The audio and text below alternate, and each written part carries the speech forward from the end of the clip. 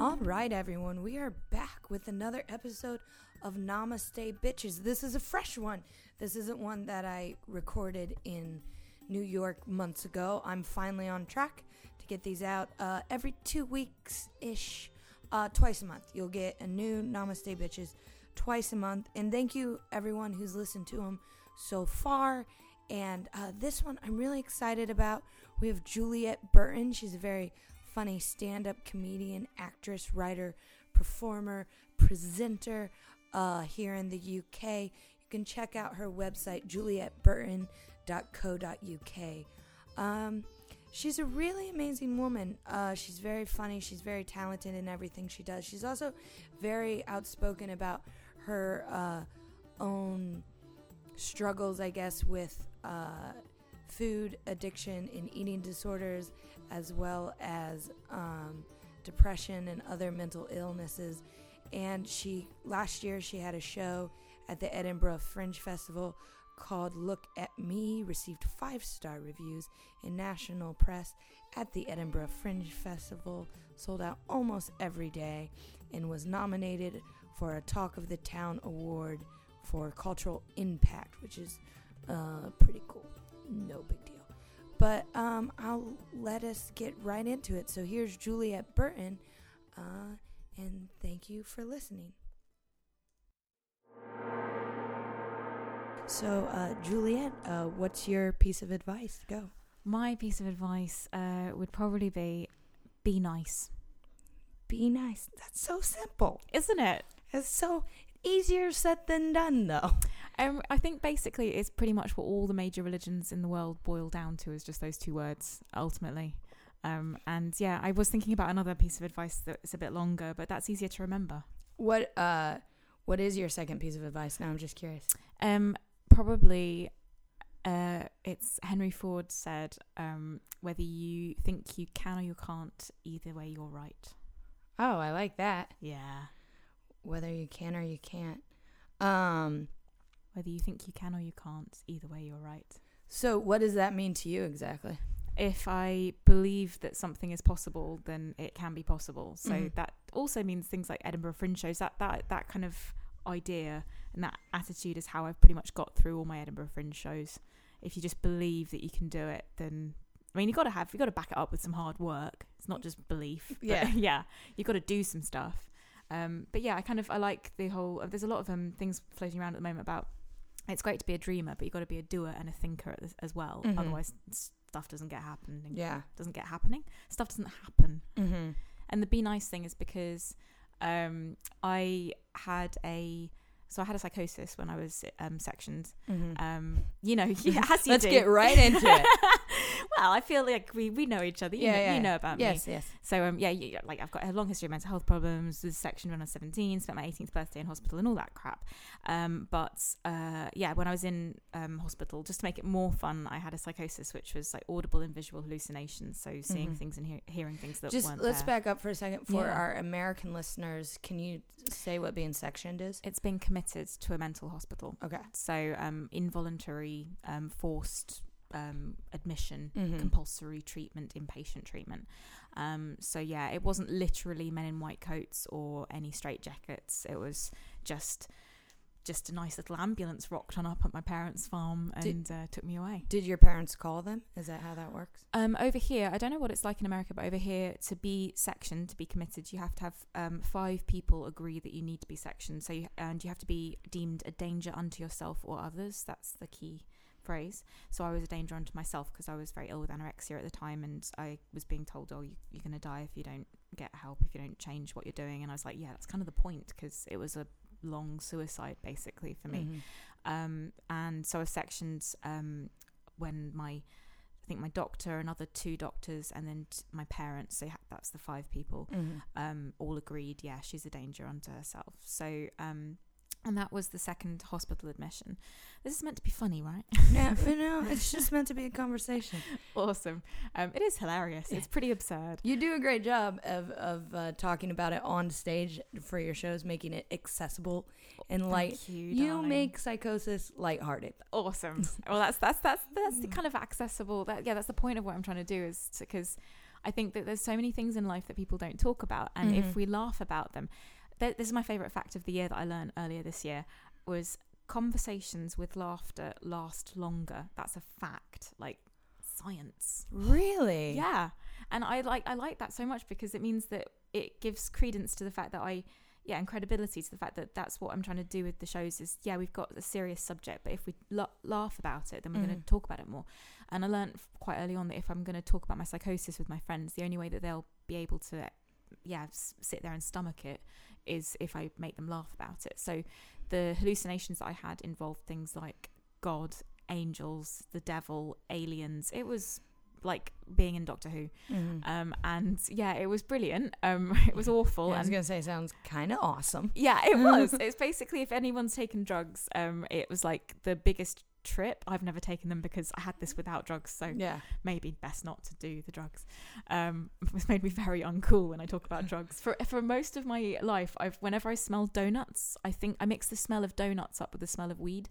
So if I walk past Dunkin' Donuts, I think people are inside getting high, which they might be because sugar's pretty addictive. Yeah. But when I saw God in inverted commas, because I'm a little bit atheist myself, and I've seen God. I'm not entirely sure what's going on there, but I asked God what the meaning of life was, and He said to be nice. Oh, cool. Which I really like, because like it could have been like a trilogy of novels that I could have made my millions off of, but instead I just got 2 words. But it's so simple. It's just that don't be a dick idea, really. So with getting that lovely piece of advice in the middle of a psychosis, are you glad you had the psychosis? Yes. Yeah, I am. Yeah, I was talking about this with my director recently, that I think that, I mean, I've been writing a lot about that period of time, and it's not fun. It wasn't fun. But it's important to not forget it, because if I forget it, then I might end up going back there, because that's a part of what I want to do with all the shows as well, is try to help other people not feel isolated, because I remember feeling so lonely back then, and that's, I think, the biggest danger is to be isolated with these kind of mental health problems, or any problem really. Talk it out. And it's taken me 13 years to start talking on stage about this. And I think that now I've realised that actually it's given me a reason to live now. That episode was all brought about because I really didn't want to be alive, and I hadn't really found something I wanted to be passionate enough to live for, or to fight, because it's pretty difficult being alive. Life isn't easy. Well said. Thanks. And I think that for me, it's kind of illogical to just live because you live. Like, I need to find something to be passionate about and something to make me want to put up that fight that we all have to every single day. And now I've found comedy, and making people laugh about something as dark as like being close to the brink of death and seeing God and angels and the devil I did that recently for the first time, kind of doing a proper set about it, and people loved it, and I was just like, oh my God, you guys, you're so much cooler than I thought anyone could be about this. And it was really lovely. Well, I know for me, like watching, because you do what you call docu-comedies. Yes. Explain to the audience what is a docu-comedy. It's a very, very intellectual term where you combine 2 words. It's documentary and comedy. It's basically, I do way too much research. I make life really difficult for myself by researching a topic for about a year. I interview people. So for my next show that I'm researching at the moment, researching about psychosis, so I'm interviewing psychiatrists, psychologists, fellow sufferers, so people who've had hallucinations as well, and also faith leaders as well. Oh, interesting. It's very interesting so far. And so then they appear in the show as video projections to basically give me a moment to take my breath and change scene, but also to add a bit of it's not just my voice on stage, it's also other people's views, which I it's quite important to me, that it's not just me saying this is what I think happened, it's actually, well, here's what other people think. Look at Me, which is the show that you last saw me do, that one is kind of, there's lots of film footage of me, because it's about appearances. There's lots of film footage of me in prosthetic makeup, looking very different. So being an old lady, a man, wearing the hijab, dressing provocatively like Jordan used to, so not wearing very much, and also revisiting my obese body because I used to be very, very big. And so there's film footage of that, but there's also interviews that kind of intersperse with people with physical disabilities and facial disfigurements. And that all it can sound a little bit worthy, but then that's the opposite of what I'm trying to do. I'm trying to, like, there's so much humour that people have about these really difficult topics. Yeah. And I think that's important. There was an article I read yesterday, I read an article it was the Guardian Comment is Free thing, and it was by another comedian called Mark, and he, Mark Burrows? Yes. I just saw him put something on Facebook that he had an article printed, but I haven't gotten a chance to read it yet. It's really, really awesome. And I don't know Mark personally, but I really loved it. I love that you did actually know who I was talking about. He had this lovely phrase in it that was that that there was a victory for his sanity in the moment that he made a joke to his doctor. And he said, it was a bad joke. I can't remember which joke it was, but it was, it was the classic. It was when they said, the doctor in the hospital said, can you hear this? And to test his hearing. And he goes, pardon, he said it was a small victory for his sanity, not for his comedy career. But I love that, because you have to find the laughter in that darkness, because otherwise it's going to kill you. Well, I mean, as you said before, people have a conversation with laughter longer.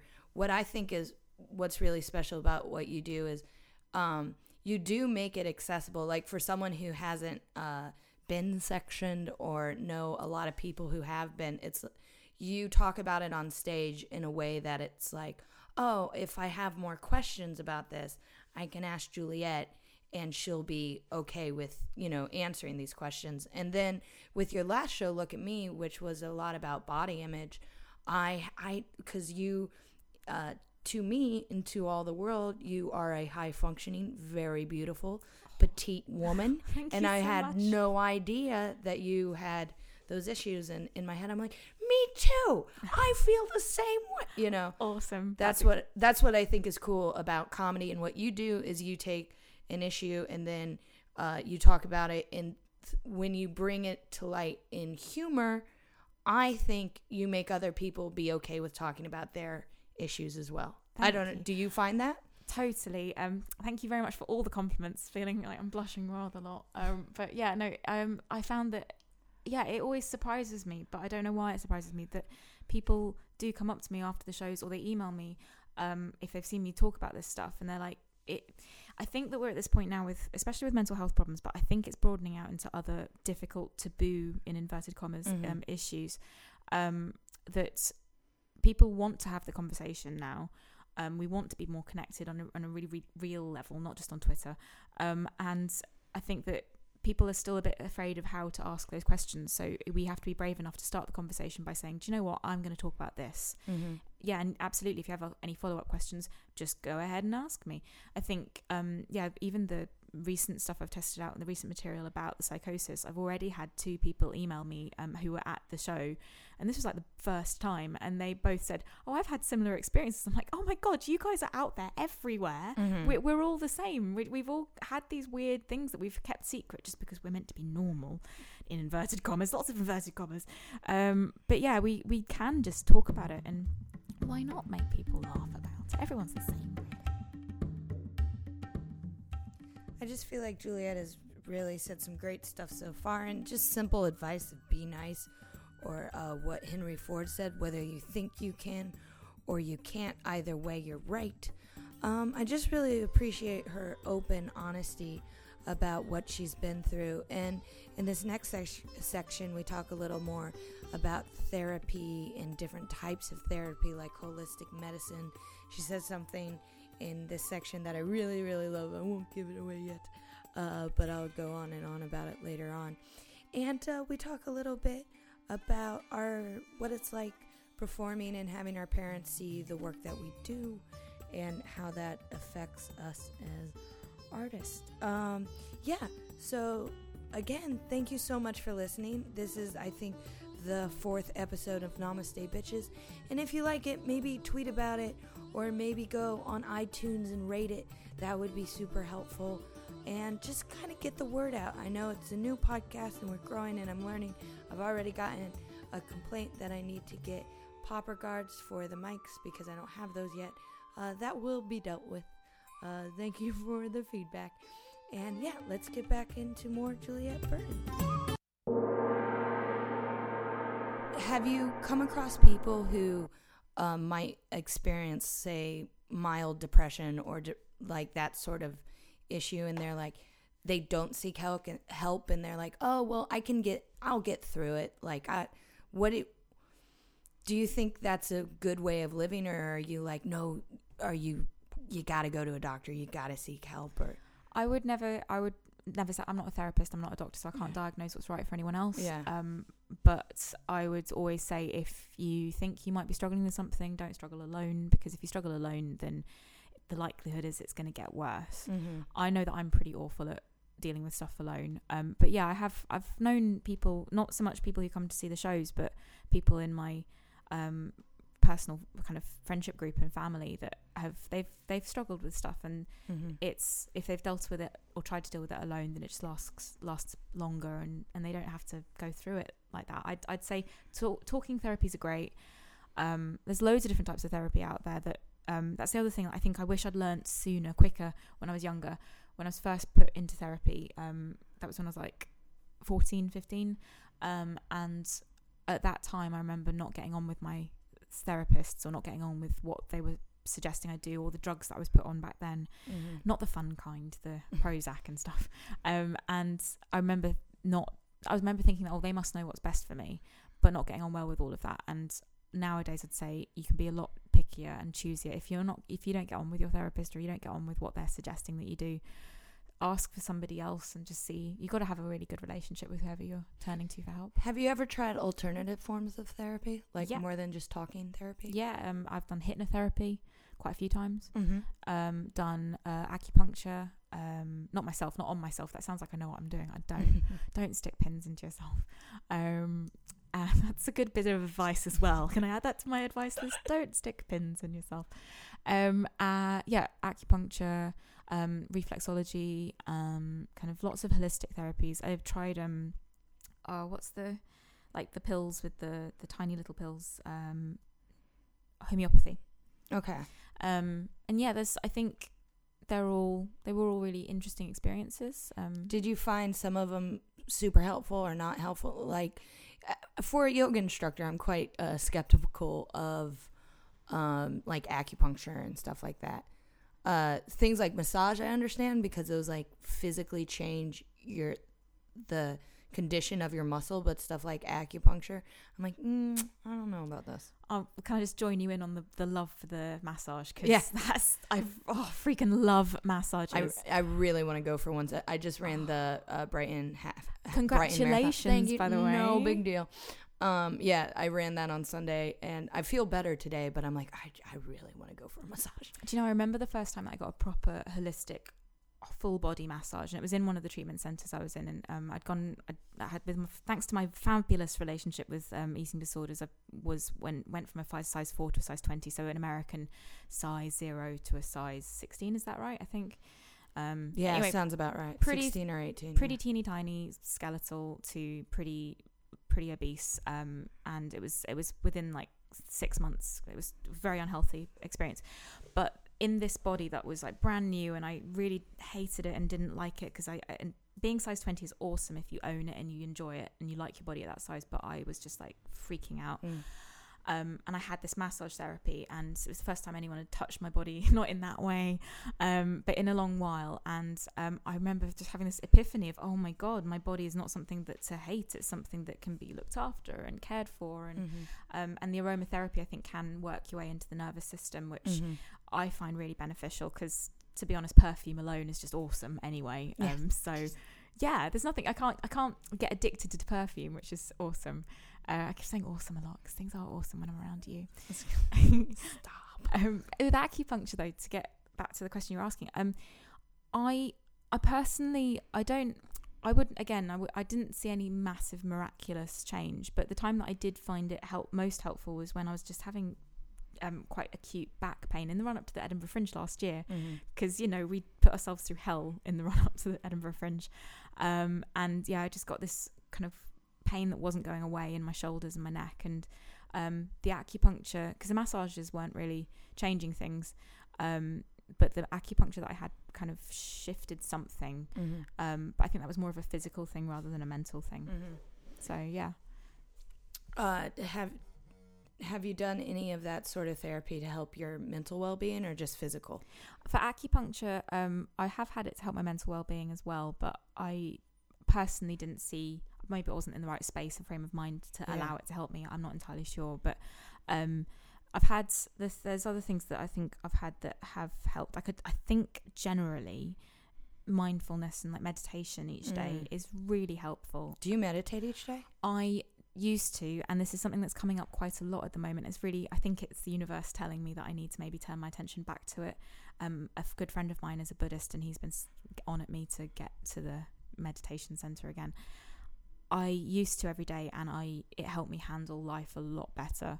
And it's just a general practice. I think that the whole be nice thing as well, and being nice to yourself, reinforcing your self-esteem, it's a practice. Being positive or being an optimist is a practice. Oh wow, I like that a lot. Yeah, being positive, it is a practice, isn't it? I think so. Because this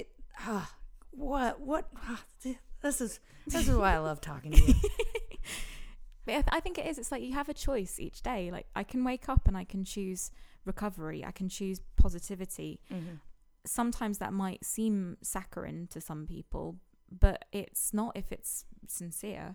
I think it makes it sound more attainable than when people are like, just be positive. And it's like, you're right. It is a practice. You don't just turn it on. You just don't wake up and be like, and I'm fine now. It's like, if somebody is like inanely, like naively just walking around going, oh, everything's fine, everything's great. I don't like people like that. That's not who I am. I've got a dark edge. I don't know everything's going to be okay, but I do know that positive attitude is something that I can use. It's a tool in my toolbox to mean that I can get through life a little bit better, or a little bit more easily. And you can help bring that out in other people as well. I think either you can practice what you preach, and you can choose different things. It's like focusing on the positive things in your life as well. Like everything's just awesome. Aww. Does just going back to, and I think comedians get this question all the time, but with your last show, Look at Me, how was that difficult for your family to, as you talked about it and relived it? Not that your family wasn't super present in that show, but I just know that had to be a difficult time in all your lives. My family, my mum's seen that show, but my sister and my dad haven't seen it. Okay. So my dad, they don't really go to the theatre, and they don't really do comedy. Okay. But that means it's this whole world is mine, which is fun. Yeah, that's nice. I grew up on a farm, and they live in the middle of nowhere, and they don't really they're lovely, lovely people, and they're awesome. But they're just very different to me. And I think my mum, I was a bit worried. She only came to see Look at Me in like after the Edinburgh Fringe, and I was kind of warned her. I said, "Are you okay? Like, do you know what I'm going to be talking about in this? Like that I got sectioned and that." How long were you sectioned for?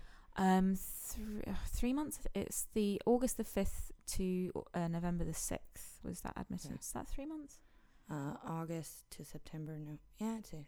Cool. Something like that. That was the period that I was in there compulsory, and it was horrible for my mum at that time. And I'm realizing now as I'm getting older how hard that must have been for her back then. Because at the time I remember that a lot of people were just giving up on having any belief in me. Because I'm just turning my back on positivity, turning my back on wanting to live. I just was committed to killing myself, basically. And my committed and my mum was the one person who's never ever lost faith in me. I think my sister and my dad are awesome people, but I think they struggled in their own ways with that. And mum came to see the show, and she was apparently laughing a lot, like a lot, which was lovely. And it's one of those weird, when you have your mum or your dad in the audience and you're saying a joke that you've said so many times before, and then it dawns on you that your mother is sitting in the room. Oh yeah. Yeah. It's just crazy. It's just like that. I'm so sorry, Mum. And you just go bright red, and then the whole room erupts with laughter because they're with you in that moment, which is just awesome. Yeah. Yeah. Oh, I think that's great. That my mom came. This last show that I did was very much about my childhood and my family. And my mom came to Edinburgh to see it from Kentucky, and I was just like, there's some of it that I was like, I really hope she's okay with it. And it wasn't anything like super dark, but like I talked about her brother a little bit, and I was like, I never asked if I was allowed to talk about my Uncle Billy on stage. I don't know if this is okay. And afterwards, I talked about my Uncle Billy and my Uncle Clem, and my mom was like, I think you showed both those two people in a wonderful light. And I was like, oh, good, because I wasn't sure. Yeah. I saw your show up in Edinburgh. Absolutely loved it. Absolutely. It was so awesome. It was one of those shows where, because if you're seeing a friend do their show, it's always difficult because you're like, oh, I really, really want to like it, but I'm really bad at lying. I'm really bad at pretending to like something when I didn't really like it. Yours, I was actually sitting there like doubled up with laughter. I remember having a bellyache afterwards, which was just awesome. Yay! Yeah, it was so cool, and it was so rude and lovely, and like rude in the loveliest sense of the word, like thank you. Like rolling around in the rudeness of it. And yeah, it was awesome, and I think it's lovely that your mum came over to Edinburgh. How did she find Edinburgh? Was it? She had been once before. When I was on the Free Fringe, so it was kind of cool to have her come over now that I'm in. Performing in the Gilded Balloon and all that stuff. She really likes it. My parents always took me to theater and plays and stuff when I was a kid, so she's up for it. And she came to see it every night. Wow. Because sometimes I was like, you can go see something else. And she's like, no, I'll see you again. That's so lovely. You had a little cheerleader every day. Yeah, and my sister was over too, which was helpful because on times when I was like, I have to go have a meeting or I have 4 shows today, they could run around and see stuff together. So that's really cool. And did they kind of manage the fringe madness of all the people and the crowds and everything? Yeah, they were fine with it. How old is your mom? Do you mind me asking? She just turned 60 last year. My siblings had a surprise birthday party for her, which I could not go to because I was prepping Edinburgh. I just moved here. They're like, we're having it a week before August, so you can come. And I was like, I'm moving.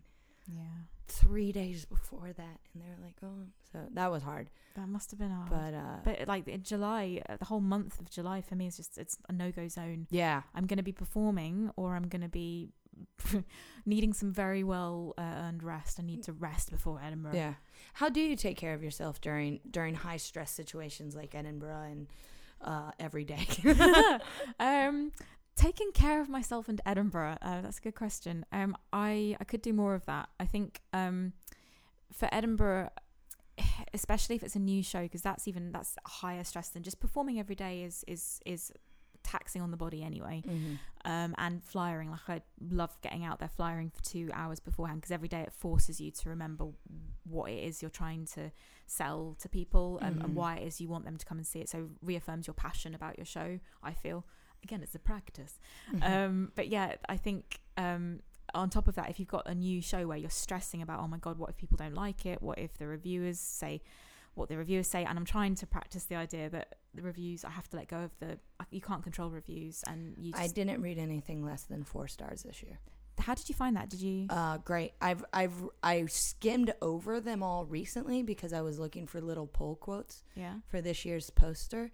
And it's fine. I was talking to some comedian friends the other day, and I was like, I like getting good reviews. I hate getting bad reviews. But at the end of the day, no one's ever reviewed me, and then I've turned around and changed the way I've done comedy. Yeah. That's not how I read reviews. I know some people take them to heart and like really restructure what they're doing. But for me, it's always just been one person's opinion. Yeah, I think that's a really healthy attitude to have. For me, I kind of... Easier said than done. That being said, I didn't read the 2-star review, but I was upset that I got it. I can, totally understand that. I find that if I like reading every review, because I used to be a journalist and I used to review stuff, and and I know and we all say it is one person's opinion, and that person just happens to have the role of voicing their opinion in a set word count, and they also have to pretty quickly tick whether they want to give it 1, 2, 3, 4 or 5 stars. It's awesome when you get the 5-star reviews. Like I remember my first one, and looking back, like I was just overjoyed. It was the first time I'd ever had a 5-star, and every single one since then's been awesome as well. And even like 4-star reviews are amazing, but the 3, 2 and 1, I like reading them. I like reading them and finding here. It's so hard to, but the idea that I like trying to find within them is there stuff in here that's useful for me? Can I take anything away from this? That, not to change the whole show because I'm doing what I believe in, but that, for example, quite a few reviewers have said that I'm very, very optimistic, and that might not be to everyone's taste. And it's like, well, like with the positivity thing, that's not something I want to change. I want to keep the optimism. It's just all it's done for me is that kind of view has invited me to become more dark, like reveal my darker self within the optimism, because I'm always going to be an optimist, because otherwise pessimism's just dull. Yeah. It's miserable. And I don't want to spread that. If you have the opportunity to stand on stage and make people feel happy, then why not be an optimist? Yeah. That's just, it meant that increasingly, I think in the next show and the future shows, I'm going to be able to be more real about who I am, as well as keep that optimism in there. So yeah. I love that. I love the idea that being positive is a practice, because you always hear be positive, and it's hard to be positive, and when you think about it as it's something you work for and you practice towards, it just makes the whole thing seem a lot more attainable, and just, I like it. Being positive is a practice. As I sit here and edit this podcast right now, I've already decided I hate the music. I'm getting it off of GarageBand. That's where I'm finding the underlays, and I like the idea of underlaying music, but this I don't think is the right thing. So if you have any suggestions on music for the show, or if you wanted to write music for the show, I don't know, if you have a lot of time on your hands, listeners, maybe you could tweet at me at Abigoliah, ABIGOLIAH, and throw me some suggestions, because you guys are the ones with this in your ears, so let's try to make it as pleasant for you as possible. Alright, let's get back to Juliet Burton. This next section took a turn that I did not know it would take, because Juliet and I both talked about what it would be like having kids, because we're both at an age where our friends are doing so, and we talked about whether we're ready in the social pressures of having children as a woman, which is not what I thought we would talk about, but I think it's a pretty interesting chat. So back to the podcast. So awesome to be here, by the way. Oh. I haven't seen you since like September. I know, it's been a long time. Yeah, and like during the Edinburgh Fringe, you never really get to hang out with people that much, because you're just all stressed. By the way, my original question was, how do you take care of yourself? And then we got talking about reviews, because we were talking about Edinburgh. Yeah. But yeah, how do you take care of or just in like, what are things that you do in your life to make you feel better, to keep that positive practice going on, to be nice? What are things that you... What do I do? Okay. Well, at Edinburgh, I definitely prioritize sleep. I'm not, rightly or wrongly, I'm not like one of those people who goes out partying every night. Because you get to party during the day in Edinburgh, so why not? But yeah, during like life in general, I would love to say that I prioritize sleep. I steered towards workaholism a little bit recently, and I need to watch that. And I've also lost sight of taking time out to relax, because I find that, like, to relax for me, I like doing something relaxing. Like, I like reading a book. I can't just sit on my arse and do nothing. So yeah, I think drinking lots of water is, and I so trite, but it calms my anxiety down as well. Yeah. Meditation I'm going to do more of, because I think the universe is telling me to do more of. And this is going to sound quite strange, but paying attention to the way I talk to myself and the way I talk about myself to myself. Like that's why meditation is helpful, because you can observe your thoughts more clearly. And I'm increasingly aware as I get older how rude I am to myself, and I need to be very careful of that and stop it at a certain point. Rude how? What do you? Well, the negative self-talk. I've now made it a bit of a rule. This is in the recent months actually, that I won't stand for negative self-talk. I don't like if you suddenly went, if I said, "Oh, you're looking so hot today," and you went, "Thanks, I'm feeling awful," I would just go, "No." I hate it when people do that. I also hate it when you sit down to eat a nice meal with someone and then they tell you everything they ate for a week just to have you ever do that? As New York, it happens all the time. Oh my God. Like if you go out for a meal with someone and say you're going out for steaks, and they'll be like, "Okay, so like I can totally have that though, because all I had today was like an orange, and at lunch I had a sandwich, but I didn't eat the bread." So you know what I mean, like that sort of. Yeah, I can't be done with that. Yeah. There are a couple of people I know who I've kind of just gone, I'm sorry, but I can't. As self-preservation, self-care, you're going to bring out the worst in me, the illness in me, if I hang out with you. And I can only surround myself now with really positive, awesome people who celebrate my success, and I celebrate their successes. Nobody who resents. I don't have time for that at the moment. I think that's so weird that you brought that up, because I was literally thinking about that the other day, of how it's like, I think I'm done hanging out with people who are like, "You look great," and they're like, "No, I don't." It's like, yeah. I feel like, because it's like a little black hole, or a little whirlpool of negative energy that you can get sucked into. And right now I feel like the world is full of possibilities. It's the optimist again, but it's like anything can happen in my life right now, and I could make the most of all the opportunities that are in front of me, or I could get sucked into that little whirlpool of negative energy, and I don't want to choose that, and I don't want to be around people who will bring that out in me. When you're around someone who has that sort of negative energy going on, do you just walk away? Do you say something to them? Like, how do you handle that situation? In my head, I had the lovely little image of just like hand to the face and just walking the opposite direction. I can't do that. I'm not quite ballsy enough to do that yet. I think what do I do?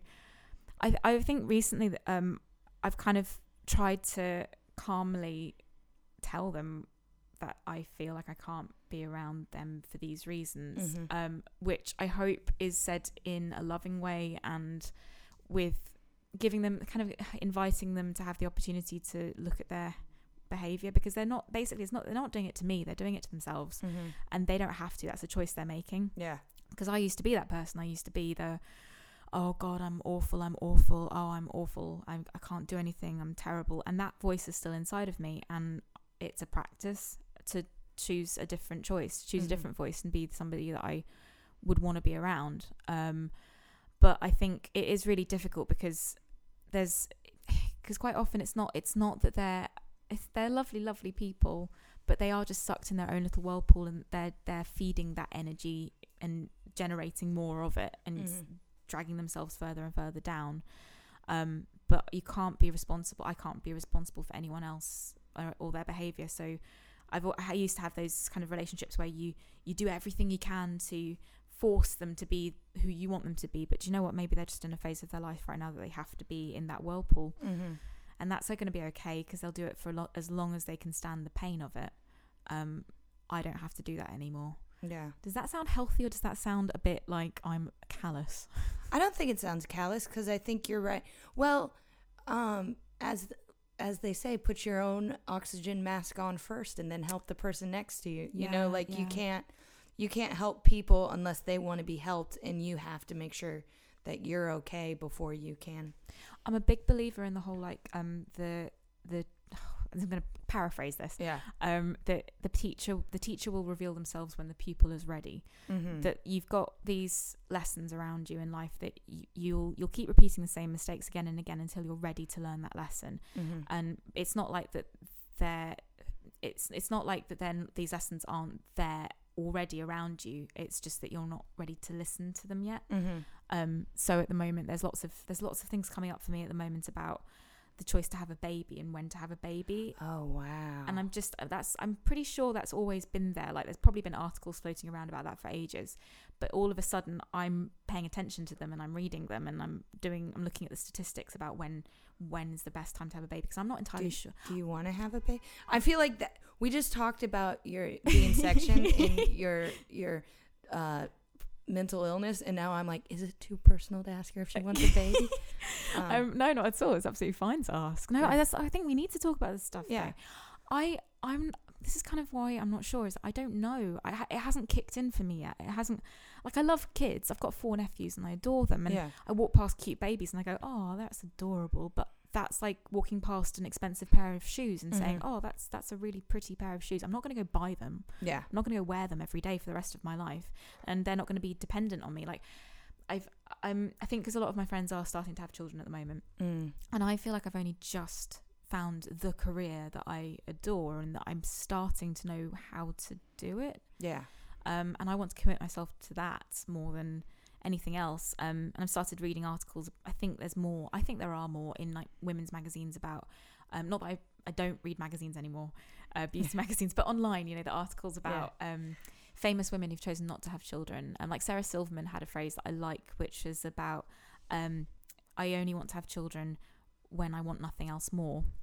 And I think that's really, for me, that's what I feel like. I can't have a child and then resent it. I don't want to do that. I'd love it so much that to resent it and cause it psychological damage would just be the worst case scenario. So I don't know. I feel the same way, like, especially for a role model as a mother. All my mother wanted to be was a mother. Yeah. And she was a housewife, and I feel like sometimes career women like us will be like, ugh, who wants to be a housewife? I'm like, I know someone who did and excelled at it, and that's what she wanted to do, and she's excellent. But because I watched, that's what she wanted to do, and she did it, and she did it well, and she did it to the best of her ability. I'm like, I don't have that same commitment right now, as you said, to... It's like, I could have kids, but then I couldn't live in this apartment anymore. Or completely. I couldn't, or you can go to Edinburgh. I'm not saying you can't, but like, is it in the budget to hire flyers and a nanny for Edinburgh? Like, combine the two. Yeah. Have your children do your flyering for you. I'm the same. I'm like, because I see so many amazing mothers. My sister's got 4 children. Like, she's amazing how she looked after every single one of them, and none of them have died. I mean, not that that's a failure as a mother either, but like, they just strap some pillows onto them and let them fall over. I don't know, but they've all made it through. I think you're ready to be a mom. That's what you have to do. Just fill up the fridge occasionally, let them fend for themselves. Yeah. But yeah, my sister, from as early as I can remember, she used to make me and her. You'd have like marriage ceremonies with our teddy bears, and she just wants to get married and have children. She's also had, she's got a great career now as a teaching assistant, and she loves doing that. She's got a lovely husband who's really fantastic farmer. My nephews are all brilliant, but I could not do that right now. And I still have this little thing of, I can barely look after myself. How could I possibly take care of something as much as I'd probably adore it, and it is one of the most profound loves that you can possibly have. But I'm starting to really enjoy the friendship love that I've got in my life now. I'm still able to hang out and go traveling if I wanted to, and say yes to tour opportunities. And I couldn't right now. I don't think I'd be able to give a child the kind of life that I'd want to give it. Not even a child, a puppy. I'd love a puppy. I'd love dogs. They're all cute, but I couldn't possibly give it the lifestyle that it would deserve. Yeah, I feel the same way about houseplants. I'm dead serious. The other day I was like, I think I'm gonna I can't buy a plant. I'm going on tour for 10 days.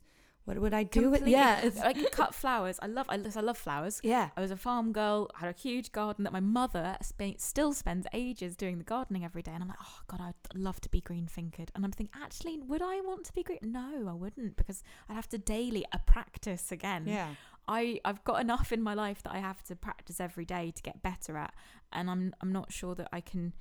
Gardening looks like an amazing thing, but and it calms people, and it's a wonderful place to be, but I'm not there yet. I've got to I've got to get all this other stuff out of my system first. Yeah.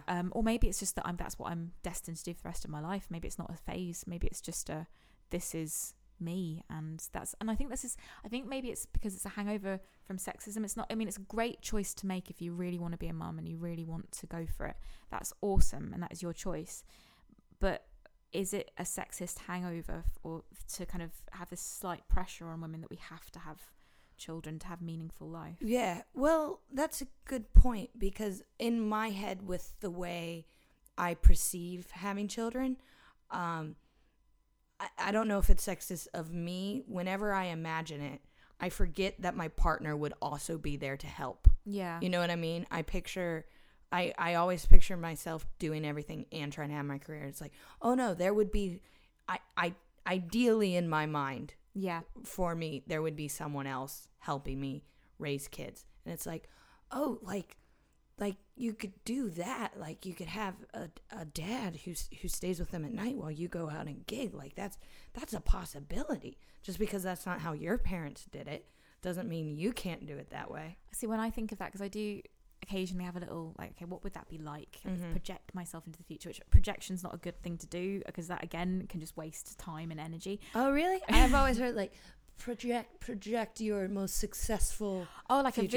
a vision board, like, because I have a vision board, and okay. I totally believe in that, like the focus on what you want in the future. I do agree with that, but not projecting like, oh, the worst case scenario is going to happen, because okay, do you know what I mean? yeah. But what I kind of imagine, right, say I've got this lovely man, say he is somebody who likes being a dad, and say we have a little baby, and the dad can look after the baby, and I'll go off and be the main breadwinner, and isn't that an awesome choice for us to make? And then there's a part of me that's like, no, I would want to be there with the child, and I couldn't possibly juggle everything right now. And I look at these women who do, and they are heroes. I don't know how they manage it, because I couldn't do it. Yeah. So yeah, I wonder, do you think that have you made that choice? You've made a decision yet? Or are you still in the process of weighing up the options? I mean, I've definitely not made a choice. I don't have a significant other to have these conversations with. Yeah. I mean, no, I am dating someone. No big deal. But still very new. We haven't discussed children. Yeah, not yet on the first date. Kind of going. Oh, so I want to have babies now. Yeah. So, but there are people out there who do know that they want kids, and like do put that out there right away when they start seeing someone. And for me, it is more like I've just immigrated to London, to the UK. Into the city of London, that it's just, there's so much on the checklist above have a baby. Yeah. You know, be on TV. Why not? Yeah. Why the hell not? That's a little higher up on the list. So I'm not saying I never want a kid, but I know I don't want one now. If someone was like, you have and you know, they always talk about the biological clock. If they were like, you have exactly this year to conceive a child, and if you don't do it now, you will never have a baby. I genuinely think I'd be like, guess I'm never gonna have a baby then. You know? Yeah. I had an anxiety dream recently after one of my best friends. She was like, right, my 5-year plan. At the end of this 5 years, I'm gonna start having babies. I was like, oh my god, she's somebody who plans. I barely plan a day. Like I can't have a 5-year plan. I live hour to hour most of the time. Yeah. Just kind of, I'm probably going to see Abigail today. You know, if something comes up, if she can't make it, if I can't make it, it'll be okay. Yeah, it's all right. But she's like somebody who plans meticulously. And I had this anxiety dream the day after she told me this, because she's somebody I look up to a lot. And I was like, should I be having a baby? And my anxiety dream was me being pregnant, and it was like I had a proper big pregnancy belly, and in the dream, instead of being overjoyed and all motherly and maternal, and I was thinking, this is the worst thing this is like a life sentence. I love the idea, by the way, it's just occurred to me that my future child might listen back to this conversation. Like, Mom, you didn't want to have a baby. Well, if push comes to shove, we can always delete it from the internet. If you're like, listen, we got to take this down. Oh, hell no. This has got to be one of its birthday presents. Okay, there we go. I'm a cheapskate. But yeah, in the dream, I remember waking up the next morning and being like, oh, thank God I'm not pregnant. Thanks, brain, for sorting that out. That kind of whole conundrum of should I have a child or not? No, I shouldn't. Yeah. You know, it's a shame because after this, Juliet and I went out for a glass of wine and talked more and just continued this whole conversation. And we probably should have just kept recording because she has so many good things to say. I'll tell you one thing I've been doing lately to try to make myself more proactive in my life, which is pretty simple: checklists. I've been making checklists of no more than 5 things to do a day, but I'm not allowed to go to bed until those 5 things are done. That being said, finishing this podcast was today's, and it's 12:30 in the morning, and it counts as finishing as today, even though I was supposed to finish it tomorrow, and now it's today. I'm tired, but that's what I recommend. If you're someone like me who has trouble getting things done, checklists, they're so easy. I'll make one for tomorrow as soon as I'm done with this. Next up, Juliet talk about some of the programs that she is a spokesperson for and or an ambassador of, which is quite a lot. She does a lot for charity, which I think is totally cool. I'll let her tell you the details of all of them, but I just want to go over them real quick in case you want to write these down. They are the Be Real campaign, the Mind campaign, BEAT, BEAT, Girl Guiding, and the Great Initiative. So let's listen to Juliet talk a little bit about that. You talked about having anxiety dreams and stuff. You've dealt a lot with eating disorders and mental illness in your past, but is that still something you struggle with? Because again, on the outside, because you are positive and you are proactive in your career, everything looks fine. Oh, awesome. I'm so glad that that's how it appears. It is fine. And I'm faking it. No, on many levels, it is awesome. And I have to take, like, gratitude is something that's a really good, I'm so, in the worst days, if I really am struggling, if I count 10 things I'm grateful for on my hand, I force myself to sit there, and even if it is just I've got a roof over my head, I've got clothes on my back, I'm not dead, you know, count like really anything, I've got a bottle of water, you know, those are amazing things to be grateful for. So yeah, back to the question, keep avoiding answering the question. I do still deal with mental health problems every day. I deal with them in a different way because I'm now putting up the fight against them. When I had all this drama of being sectioned and stuff, that was when I just wanted to let go and lose myself within my illness, and I did. I've now found a part of who I am. I'm about to say I've found myself, but I haven't. That's a bit too uber beautiful and poetic. But I'm in the process of finding out who I am and discovering who I am. So I want to put up the fight because I'm having a lot of fun now and doing the shows as a part of that. But yeah, I have regular episodes of depression, and I have different episodes of anxiety. I kind of live with anxiety pretty much every day. What I mean by that is that there's severe levels of anxiety, and then there's sort of manageable levels of anxiety. So coming to see you today, I had to go get on a bus that I didn't know the route of, and I didn't know the area that I was coming to. And a few years ago, I'd probably have freaked out in my head so much about that I wouldn't have come here. Now what I did was I walked from my train that I'm familiar with to the new bus stop to find the new bus with a friend, and that calmed me down. So for that episode, that kind of walk, that friend becomes my carer in a way, but also a friend. So yeah, and then with my eating disorders, yeah, every meal is difficult still, and some days are worse than others. I've still got the hangover of the anorexia in my head of knowing the calorie count of everything, and it's very tempting to steer towards that on certain days, because it's a very tempting idea that the solution to all my problems is in cutting back what I eat and losing weight. It isn't. I've done the research. It's that I've got to have a life that I love. And then also, it's other days I struggle with the compulsive overeating and the bulimia. I really want to turn towards those behaviours and those ways of thinking. But that's why the whole being positive, being mindful, watching my own thoughts, observing the way that I'm thinking is vital, because and I have to talk about it openly. I've got to be more honest with people about what it is that I'm actually struggling with on each day. And I like listening to other people. That's something that I loved learning, was that if I like it when other people talk to me about their problems, because it gets me out of my own arse. So I love hearing from people on Twitter or on email or Facebook saying that what I talk about resonates with them, because then I feel like I'm not the only one as well. So it's really, really awesome. Oh, cool. Yeah. Tell me a little bit about the Be Real campaign. Oh, Be Real's awesome. So Be Real is a campaign that is basically a group of organisations, like big organisations. Like, you are a spokesperson for them, right? I am. Yeah. I'm a spokesperson for them. I'm also an ambassador for a couple of different charities as well, which is awesome. Love doing that. That's awesome when you get to a stage with, like, people think that people want to hear what you have to say, which is great. And yeah, so the Be Real campaign is a campaign trying to very practically change some different policies, partly in government, partly in advertising, to place health above appearance.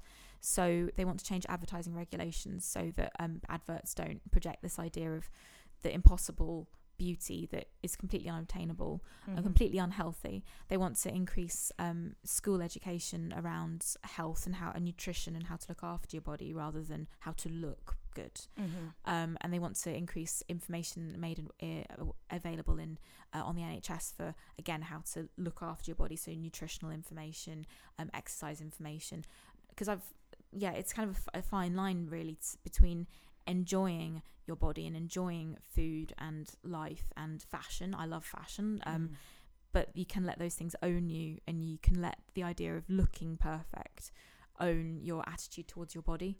Whereas it'd be great to, I'm still in the process of re-educating myself, but this campaign Be Real is about re-educating the whole UK about placing health before appearance. Yeah. And you're going to be beautiful if you're having a life that you love, and if you're looking after your body, you're going to just radiate fun and joy, and that's beautiful. So yeah. And then the other charities that I work with and organisations is Mind, the mental health charity, which I always recommend as somewhere that people can go to get further information about mental health problems. And Beat, the eating disorder charity based in the UK. They do some fantastic work. And then recently I've also hooked up with Girl Guiding, because I used to be a brownie. Do you know what brownies? Yeah, like as in a Girl Scout? Yeah. Okay, yeah. They've asked me to be an ambassador, which was brilliant, because it's just such a fun thing to do. What's Girl Guiding? Is it Girl Scouts? Girl Guiding is like the umbrella organisation that has Rainbows, which is for, like, I think it's really, really young kids. Then Brownies, which I think is 7 to 11 years old, and then Girl Guides, which is something like 12 to 16 or 17, and then they've got the older ones up to 25 that I think they're called the senior section, which does sound a little bit like OAPs, but it's not. And yeah, it's just this it's another place for girls to go to learn life skills and have fun and have a different social group for as opposed to school, which can be really vital, because at school you can have a certain identity and people could bully you, or people can see you in a certain light, and if you don't have another social circle to show you that you can be somebody that you really want to be with different people, then I think it's a vital resource as well. And then there's also a thing called the Great Initiative, which is a very grand title, and they are a social enterprise that charity that they have an offshoot thing with great men, and they go into schools in London and the South East to talk to boys and do workshop with boys about what it means to be a man. So they talk about homophobia, about mental health, about consent, and kind of body image and all this stuff. And I think that's amazing. That's kind of ground level work to get in there and help boys redefine for themselves what they want to, what masculinity means. So yeah, those are some new charities that I'm trying to promote the work of as well. Oh, very cool. Yeah. Wow. Do you have charities that you support or love? Well, with running the marathon, I raised money and did you support. run a marathon? Yeah, I know. Oh, did you? I don't know if you've heard about it, but I kind of ran a marathon. But with doing that, I raised money for Rise, which is a local charity based in the Sussex area that helps that help support people who've been through domestic abuse situations. So I just recently came off of doing like a huge campaign for them, and I think I'm gonna call them again. Benefit Cosmetics was supposed to give is going to give me a sponsorship for running the marathon, and but I've done stuff with them. That's pretty much it of late. I haven't done a lot of charity work recently. But there's loads that's one of the things I like about doing comedy is that you can there's always these charity galas that you can learn about these charities and what they do, and you can contribute in a really real way doing something that you love doing. Yeah. Like to perform at a charity gig for me is one of the most fun. I mean, I know I'm meant to be doing paid gigs, but charity gigs are great because you're doing something you love. Yeah. You're doing it for a cause that you're hopefully passionate about, and you're just helping people, which is just brilliant. Well, I know because I have never done fundraising for like an event like a marathon before, and I was like, I don't know about this. It's like raising money. It's gonna be hard. And then as I started to do it, first of all, a lot of people gave, and it was awesome. But I was like, oh, this is why charities ask people, like, instead of saying, yeah, we'll give you a race number if you give us 500 pounds. Like for the marathon, I was asked to raise 500 pounds. And the reason why they ask you to raise 500 pounds and then instead of asking you to give them 100 pounds is because then you spread awareness about what they're doing. Yeah. So instead of just me being like, here, I think what you're doing is great. Now 34 other people know about Rise because I ran a charity and I asked them for money and they give me the money, and that's how it works. The shows that I do now, because I got so many people coming up to me, as you mentioned earlier, saying after a show, either I know I am somebody with a mental health problem, or I know somebody who's struggling, or I don't know how to help them. I now have leaflets from Beat and Mind that I asked them, look, I need to direct these people, I need to give them further resources to help them. And I've got these leaflets and these info cards that I can hand out to people, which is great for me because, you know, especially at Edinburgh Fringe, when people are coming to see a show, they want to hang out afterwards, you've got to rush off and do like a million other things, interviews and other PR stuff and work, and so to be able to say, look, I'm totally with you, I really want to listen to you, here's my email address, email me, but I don't have the answers, I'm still struggling with my own crap, but here's some leaflets and here's a number of a helpline that you can call, and there's a charity that does amazing work in the area that you're talking about. And yet at Christmas time, I did this new thing last Christmas, which I'm going to do now from now on, is I asked all the people I wanted to give gifts to, and that I said, I'm not going to give you a present this year, but I'm going to donate a set amount of money to whatever charity you tell me to. And I found out about loads of different charities that I never knew existed through that act. And it wasn't a load. I don't have a lot of money, but it was more than I would have, like it was cheaper than I would have spent on, say, some tat that they're not going to want anyway. Me and my siblings do that. Instead of giving each other gifts anymore, we've each give a certain amount of money to a charity.